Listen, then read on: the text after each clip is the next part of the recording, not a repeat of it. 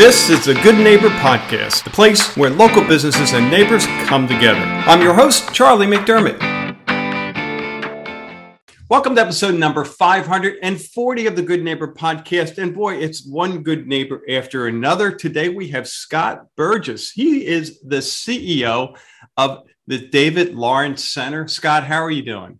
I'm doing great. Thank you so much. Thanks for having me on. Wow, thrilled to have you on. And the David Lawrence Centers, what you're doing is important at all times. But I got to believe during this COVID era, it's even more important that we get the word out. So thrilled we're able to at least help you in a little way here on the show. So let's start there.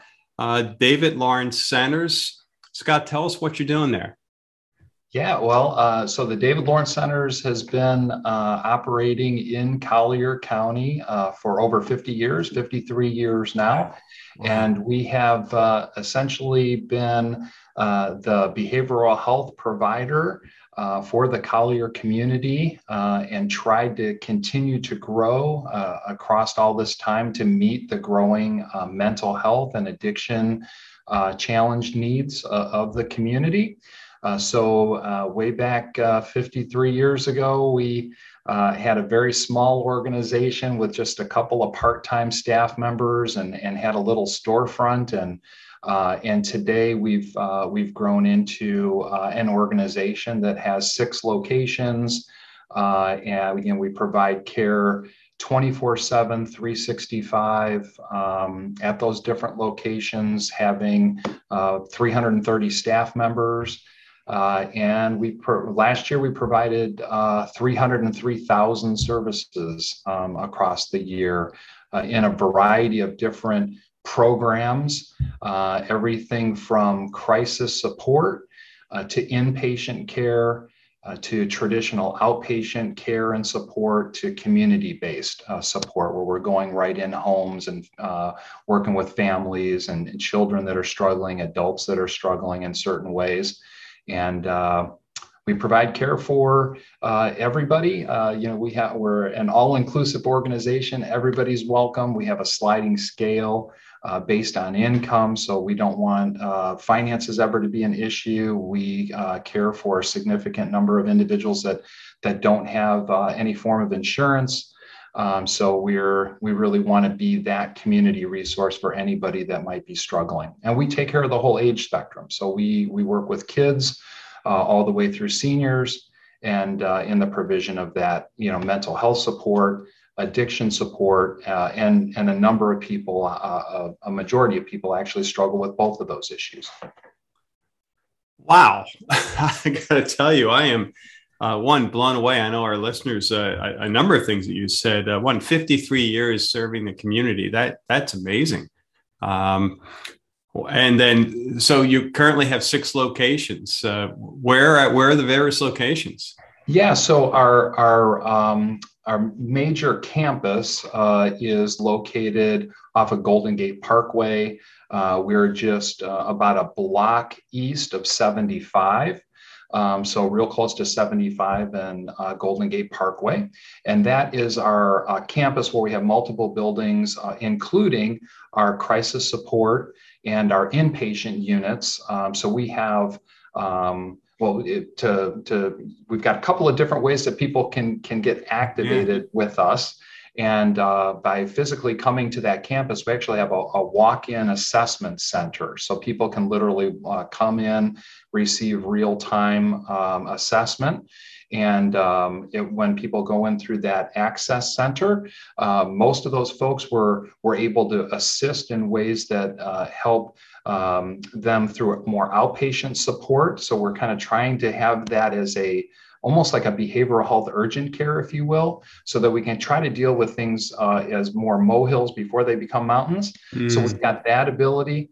We also now, with COVID, we made a virtual access center component, so people can just go to our website at dlcenters.org, and they can find the virtual access center button. They can click there, and they can fill out all of their forms virtually. They can get connected with a therapist virtually.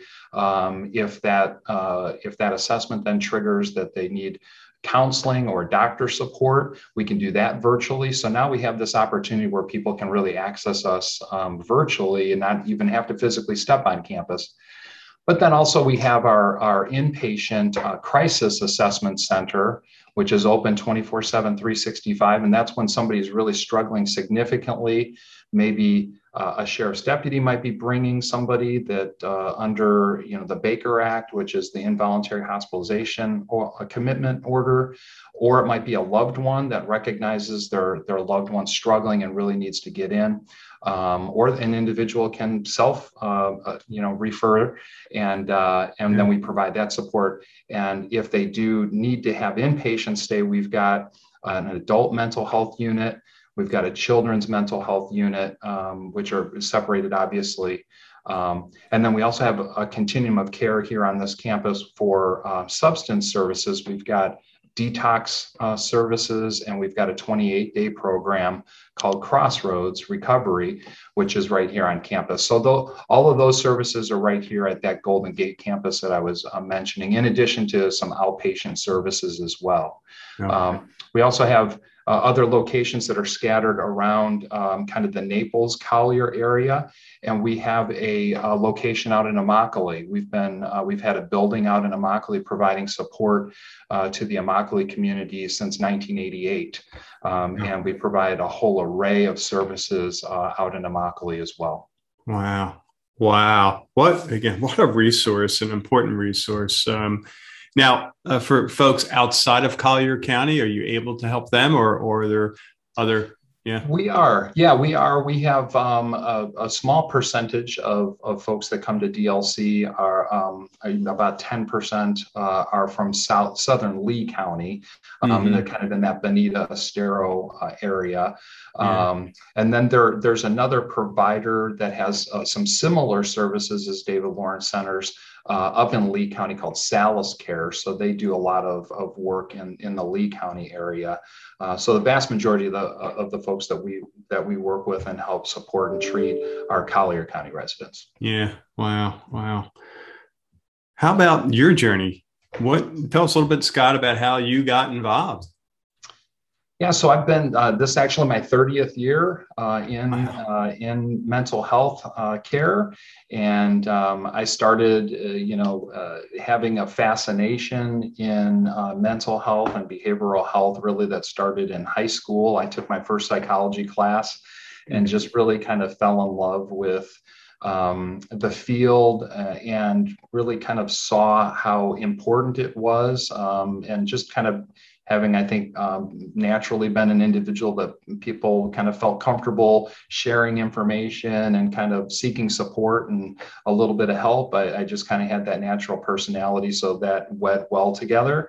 And got into college and thought about business, thought about law, but I kept taking these psychology classes, and I just felt a resonance to it and the applicability of everything that I was learning about, human thought and human behavior and how all of that weds together, just really drew me in. So I started in the field, working in community mental health, helping individuals, adults with serious, persistent mental illness get back to work, and through a supported employment program to help bridge them with an opportunity to kind of have that vocational purpose, and saw how much that meant to people and how rewarding it was for them and their families and the community at large, and how everybody benefited.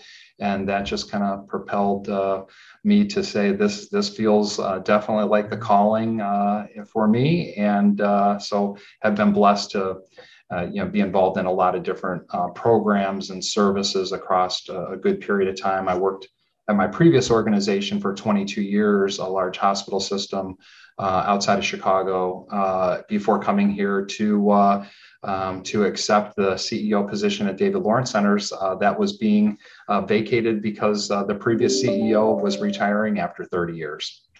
Wow. How about that? So what about when it comes to myths, misconceptions? I mean, we could probably spend all afternoon talking about that from a mental health standpoint, but maybe your top one or two. What do you hear that you could speak to for our audience? Yeah, I mean, there's still a pretty thick stigma, unfortunately, related to mental health and addiction or substance use disorders. One of the misconceptions still is that it's a character flaw or a weakness that people have, and we just know that that's just factually and scientifically incorrect. That these are healthcare conditions, just like any other healthcare condition. In fact, these are life-threatening healthcare conditions that, if not properly treated, can people can actually lose their lives. And we know that because, statistically speaking, the second leading cause of death for young children and young adults in our country is suicide.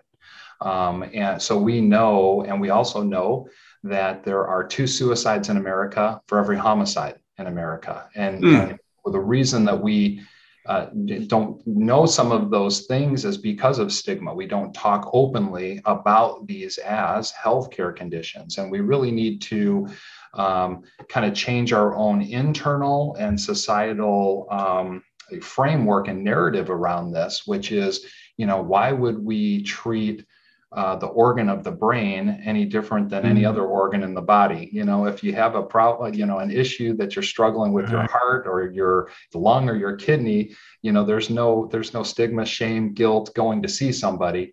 But if it happens to be your brain and you're struggling a little bit with your thought processes or your behaviors associated with what you're thinking or how you're interacting with the world and the world around you, we feel that you shouldn't go and see somebody and talk through that and work through that. So that's, I think, one of the biggest kind of misconceptions is just on the the whole kind of parity side of healthcare, that we just need to better understand these issues. And these are not things, these are, we say, non-discriminatory illnesses. Whether you look at individuals that are in high economic class or lower economic class, or gender or race, these are issues that can impact anybody. And quite frankly, they do impact a lot of people. Statistically speaking, 1 in 4 are going to struggle with a mental health challenge. 1 in 7 are going to struggle with a substance challenge. So these are very prevalent and common conditions. We just don't talk about them, openly so much. And that's really to the detriment of individuals that are struggling, many of whom are silently struggling and suffering, to their families and to our communities, because we know that these are very treatable conditions as well. Wow. Boy, again, you touched on so much. One thing that I've wondered recently, and I don't know if you hear it more in the news, but and you might know the answer to this, but are there more kids nowadays that are committing suicide versus years ago? Is the trend increasing today? Yeah, the trend has been increasing, and one of the things that I talk about when I'm in front of groups of people is we were actually fighting 2 significant epidemics before this pandemic. We had the epidemic of suicide, which was escalating, and I mentioned some of the statistics, and children's mental health challenges have just been growing exponentially, even before the pandemic. And then we've also had the epidemic of the opioid overdose epidemic in our country. And we're losing a tremendous number of Americans to overdose and to suicide. Unfortunately, we weren't really talking about that a lot, but we were seeing those trend lines just escalate out of control.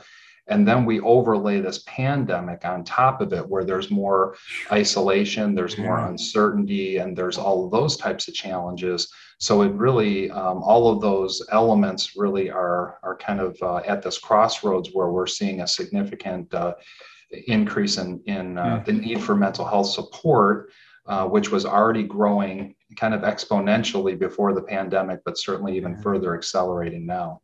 Sounds like it's the perfect storm. Yeah. It's wow. So how about step away from the office for a moment or two here? What are you doing for fun? What kind of hobbies you have and all that? Yeah, well, for the longest time, I was a coach for my children's various sports teams. So I have 3 children, and involved with coaching them in basketball and baseball, my sons, my two sons, and then with my daughter coaching with volleyball and softball. So I did that for about 15 years, and now they're all young adults and doing wonderful things in life. And very proud of them. But that took up a majority of my time outside of work for many years. But I've also been involved with doing some volunteerism for ministry with our church. So I love working with youth ministry.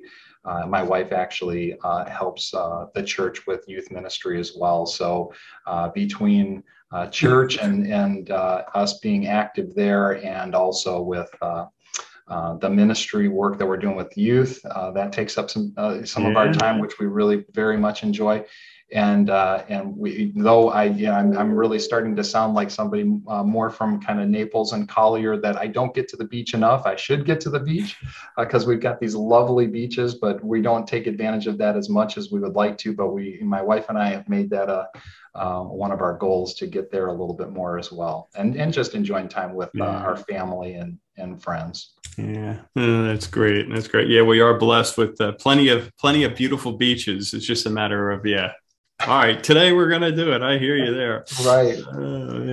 How about when it comes to hardship, life challenge, looking back in life, Scott, what comes to mind? A period of time that you had a rough go of it, but you got through it, and you can now look back and say, I'm better for it. I'm stronger. Yeah, well, I mean, I can certainly share, that I have had actually a couple of challenges with depression in my personal experience. I have had a couple of episodes that were very challenging times. Just in addition to some of the genetic predispositions that we do have in my family, we've got some issues with mental health in the past, and addiction challenges. And for me, having depression, I struggled through a couple of episodes there, just kind of that natural predisposition, but then on top of it, a very busy schedule with family and and with career and all of that. So I've gone through a couple of challenges in that regard. And what I learned, just like it's kind of like they say, practice what you preach. And what I found through that experience was by going and getting some support through my doctor, as well as getting some counseling support, and overlaying, obviously, on top of that, leaning more into my faith and my faith community, leaning more into my natural support system with my family, which have been amazing. That those are, again, situations where you can absolutely get through them, but you need to really rally your troops and not feel bashful or ashamed or worried. I think we kind of worry about, well, what are people going to think if I say, well, I'm going through some struggles myself. That's okay. Just open up, and you're going to find that everybody's going to open those arms and really want to help you get through whatever your challenge is. So, and I think because of that experience, I can certainly share with others that, there's hope in every situation and circumstance. You just need to be willing to reach out because people want to reach back and help you through it. Wow. Well, thank you for sharing that, Scott. And I know that's inspirational for a lot of our listeners, and just to emphasize to get help. It's so not nice that it's out there, and it's so easy just to keep it to ourselves until it just consumes us, right? So yeah. Exactly. And there shouldn't, again, kind of getting back to the earlier conversation, shouldn't be any guilt or shame or worry about sharing that. And then I think that's really what's going to be what kind of changes the whole societal, stigma element, is for people to open up, and that's been encouraging to see, the folks from the Olympics, and see folks that are in sports, and see folks that are, figures that we're all, well aware of, coming out and sharing their experience. I mean, for heaven's sakes, Michael Phelps, who, is the most awarded medal winner of all time in the Olympics, and he's one of the spokespersons out there for mental health, because he went through some struggles. And you look at him coming through the other side of that, now helping by using his platform to share more about these situations and how there is hope in getting help. And I love your point about, if we have a heart condition or, a broken bone or any other health condition, we even think about it. I mean, get to the emergency room, get to the hospital, get to a doctor. But when it comes to our brain, we have all this hesitation and all the stigma attached to it. And when you just look at it plain and simple, because it makes no sense whatsoever. If anything, my goodness, when the brain is messed up, we know that controls everything, and certainly, our outlook on life. So I've never heard that before. I love that point. That really, I know that's going to be helpful to folks. So thanks. That's great. How about one thing you wish our listeners knew about David Lawrence Centers? What would that be? Well, I think, that we're here for everybody, and just to have an understanding that we provide that kind of full continuum of care, from, kind of wherever a person's need is, we can pretty well satisfy that from a service standpoint. So if it's a major crisis situation, reach out, we can help there. If it's a person that's kind of struggling just a little bit, but they want to really try to be as proactive as possible so that it doesn't get, further down the line, reach out in that regard. And, so you don't have to wait until it's, a major crisis. Let's work on things. It's like all other forms of healthcare. The earlier we identify what the issue is or that there's a challenge, and the earlier we intervene, the better that short and long-term prognosis. So, again, it's just kind of thinking about it more in the paradigm of healthcare. And if you do that, then just to let people know that we've got an array of services, a whole continuum of services where we can meet people where they're at, and kind of help them with whatever that unique need is. Terrific. Well, Scott, I know we have listeners who want to learn more, want to get in touch. What's the best way for them to do so? Yeah, I think nowadays what we're seeing is, people going to the website. If they just go to dlcenters.org, then they can really take a look at the different services. They can click onto that virtual care center, get connected in that way. Our forms are online. Or again, if it's an individual that's, feels like they want to kind of get immediately into service and have that face-to-face contact, they can just kind of come right over here to, 6075 Bathy Lane, which is right off of Golden Gate Parkway and 75. And our access center is available. But there's a lot of information on the website if they want to go there and just kind of take a look. And I think they'll find that there'd be a lot of wonderful professionals here that really care and really want to help lean into them and support them so that they can, not only just survive but really thrive. That's what we're aiming for with each and every person that we work with. Absolutely love it. Again, Scott, really appreciate you spending time with us, sharing this valuable asset we have in the community. And my goodness, wish you the absolute best going forward there. Thank you very much. It's been a pleasure. Thank you for listening to the Good Neighbor Podcast. To nominate your favorite local business to be featured on the show, go to goodneighborpodcast.com. That's goodneighborpodcast.com, or call us at 239-224-4105.